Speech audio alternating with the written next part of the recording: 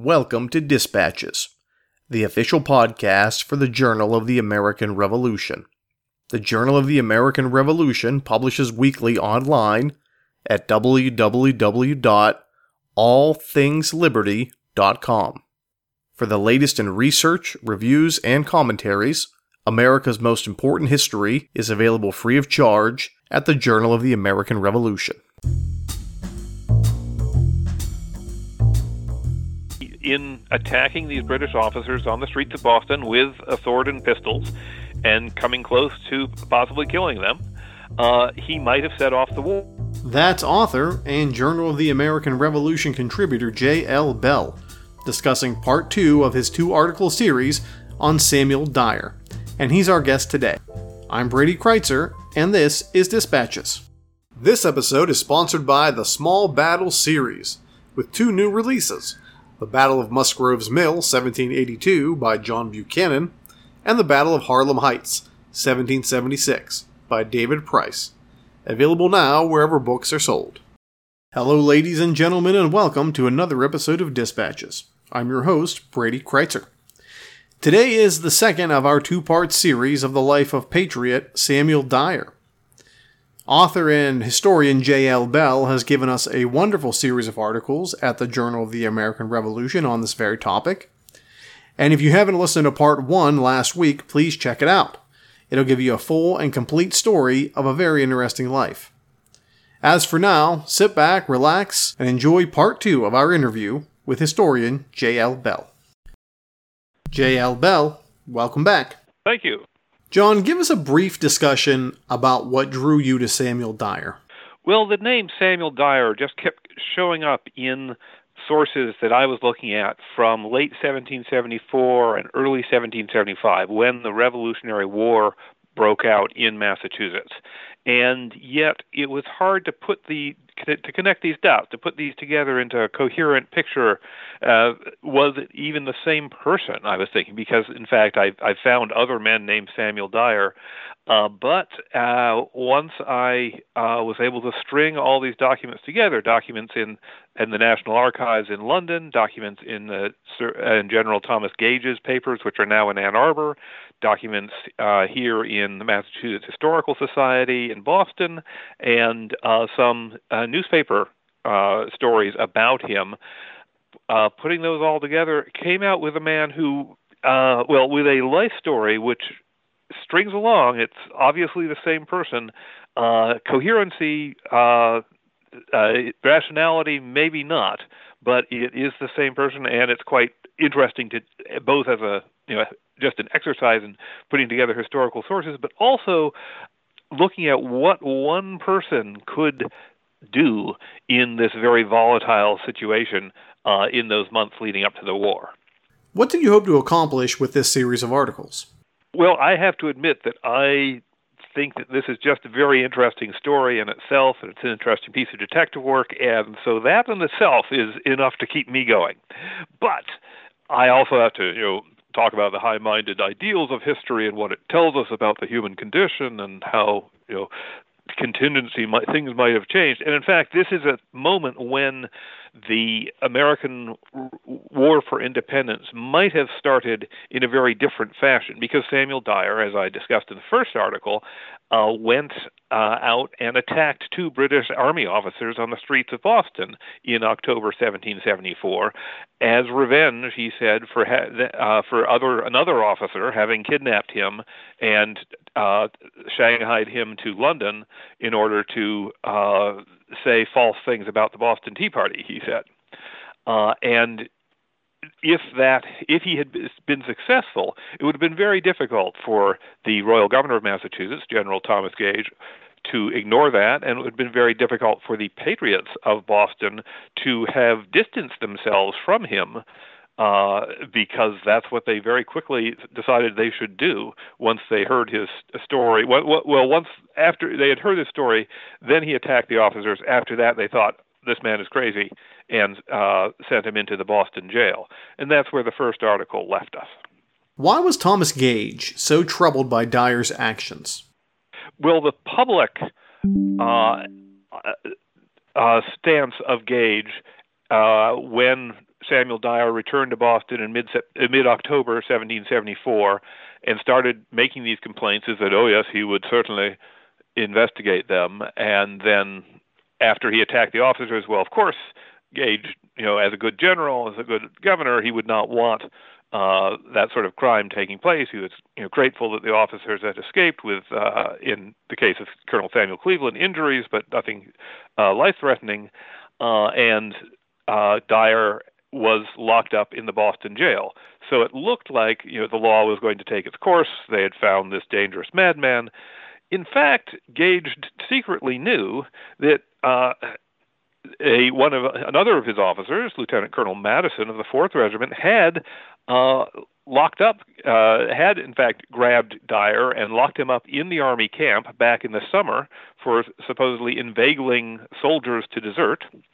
Gage had in fact consulted with a top Loyalist lawyer and judge on this process. They had determined that to send Dyer back to England on the flagship of the admiral in charge of the North Atlantic Fleet at that time, Admiral John Montagu.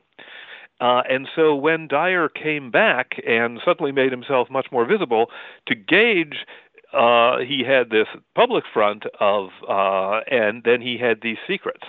What was described in Attorney Auchmuty's bill? Yes, Auchmuty was the Loyalist attorney and judge I just mentioned. And in this, a 4 or 5 page list of legal tasks he did for General Gage and was billing the government for, and he said at the bottom that he had received nothing so far.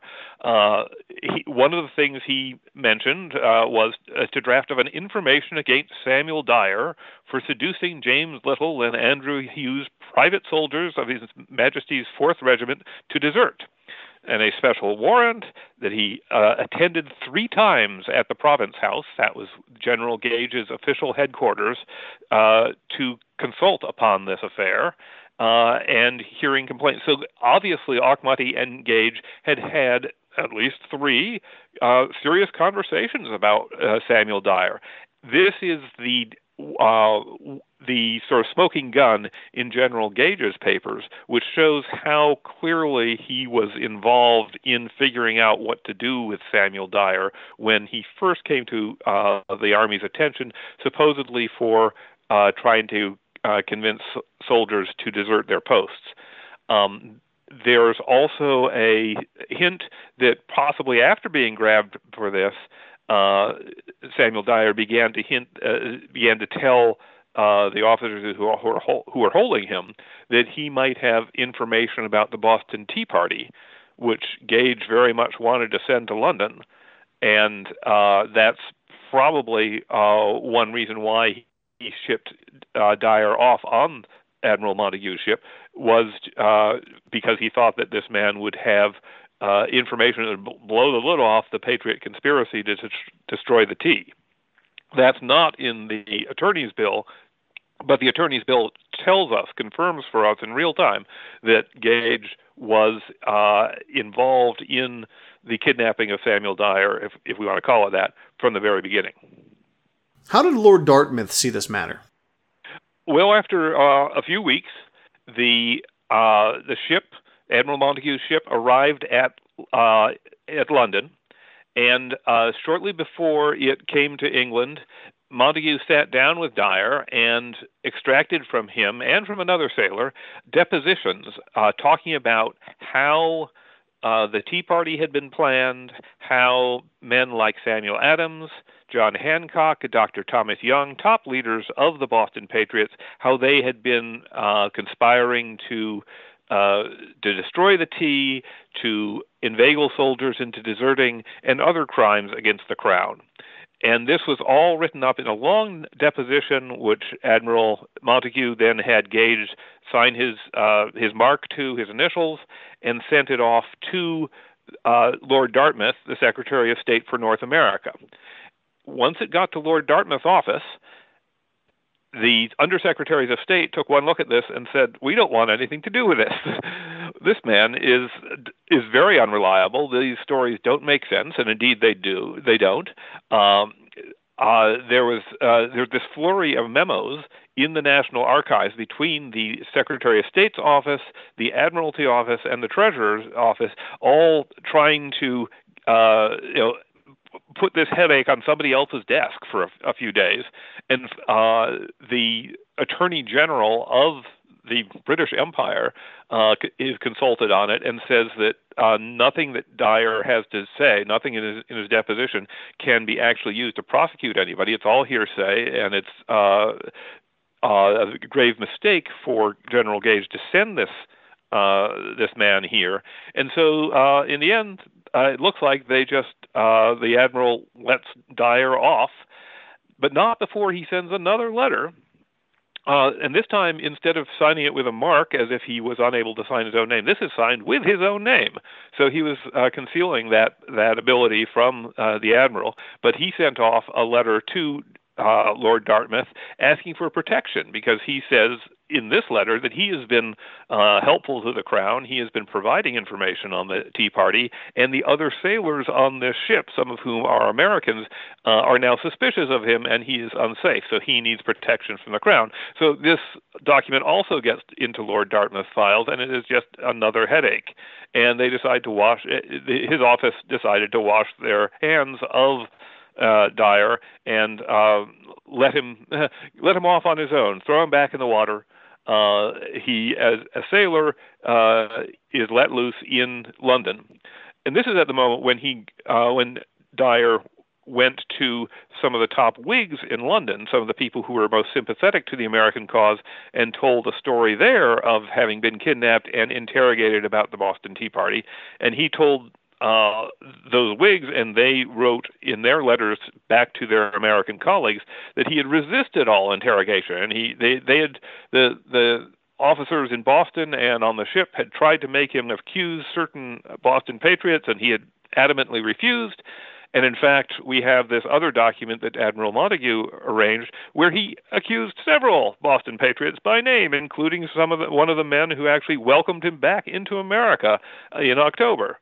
So at this point, Dyer seems to have switched sides 2 or 3 times. Why did Gage ultimately decide to act cautiously on this issue? Well, in other things that were happening in Boston at this time, Gage was very aware that the countryside around Massachusetts was no longer in his control. He did not have the power to subdue the countryside anymore with the number of troops he had. Basically, he could only control Boston itself. And so his thought when he saw what was going on with Dyer was to put the man in jail, not prosecute him immediately because the courts weren't working, not try to get more out of him, sort of to tamp down everything. If the Whigs in Massachusetts, if the Patriots, as they were now calling themselves, were satisfied that this man was crazy and that his story, nothing about it was true, then from Gage's perspective, that was the best possible situation. Let it all lie, because it would be much worse if the locals had any inkling that, in fact, Dyer was largely telling the truth. Talk about Dyer's time in jail. As I said, the Massachusetts Patriots, one of their strategies at this point was to close the courts, not to allow any court proceedings to happen under the new Massachusetts Government Act as a way to protest the illegitimacy of that law. And so, whereas in most cases, or in normal times, criminal trials came on within a couple of months of somebody being arrested, Dyer was still in the Boston jail in April 1775 when the Revolutionary War began, even though he had been put in jail back in October. And then in June came the Battle of Bunker Hill, and after that, the British authorities locked up a few people they thought, patriots they thought were especially dangerous. Among them, school teachers named John Lovell and John Leach, and a printer's son named Peter Eads. And Eads and John Leach kept diaries of their time in jail as a way to document what they saw as horrible treatment. And part of the horrible treatment was that the officials in charge of the jail, the new sheriff, who was loyalist, the provost, who was a loyalist from New York, and the provost trustee among the people in the jail, were mistreating them. And the trustee was Samuel Dyer. He had switched sides again and was now totally adhering to the loyalist and royal cause, and in fact helping to bother or mistreat the Patriot prisoners. We see him pop up in several entries of the diary of Eads and Leach until finally, after their complaining, those men complained about him, the General Gage has Dyer brought to trial. He was acquitted. We don't have records of this trial because it's all impromptu under British military rule, and then supposedly let go, although he still was around the jail for another week, according to the diaries, and then finally he disappears. And this is the last, so far, that I've found about this particular Samuel Dyer. You mentioned that he had shifting allegiances. Explain how that pattern emerged. It is a tough one because I'm tempted to say, well, we don't have his own words, but in fact we do have his own words. We have this deposition he gave to Admiral Montague, saying how these patriots have all been doing these horrible things, and then another letter, which is even more clearly in his own words, asking for protection from Lord Dartmouth. And yet we also have the news reports and letters based on the stories he was telling about how the British Army had mistreated him and how he had not told them about the Patriots doing crimes. So the sources we have from him are very contradictory, very hard to figure out, hard to reconcile. And I keep coming back to the fact that both sides ultimately are convinced that the man was not rational, that he was insane in some way, that he could not be trusted to tell the truth, to know what the truth was, to be reliable from one week to the next. And I think that, in fact, he was obviously indeed mistreated. He was obviously, in his mind, quite possibly betrayed by both sides.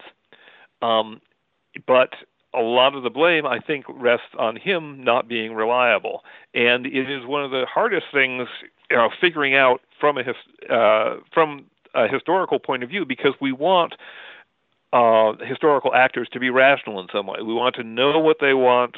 We want to know what they know at a given time, and we want what they want and what they know to line up with what their actions are. And Samuel Dyer doesn't fit that pattern because he seems to shift his allegiance. He seems to shift what he says, what he claims is the truth, depending on who is in power over him at any given moment. And if he sees more opportunity or sees more necessity in telling the admiral that Dr. Thomas Young has been inveigling British soldiers to desert, or telling the Newport Whigs that Lord North himself was interrogating him in London, well, that's what Samuel Dyer will do. He will tell these clearly false things in order to please whoever he's talking with at that moment. What ultimately happens to Dyer? That's right.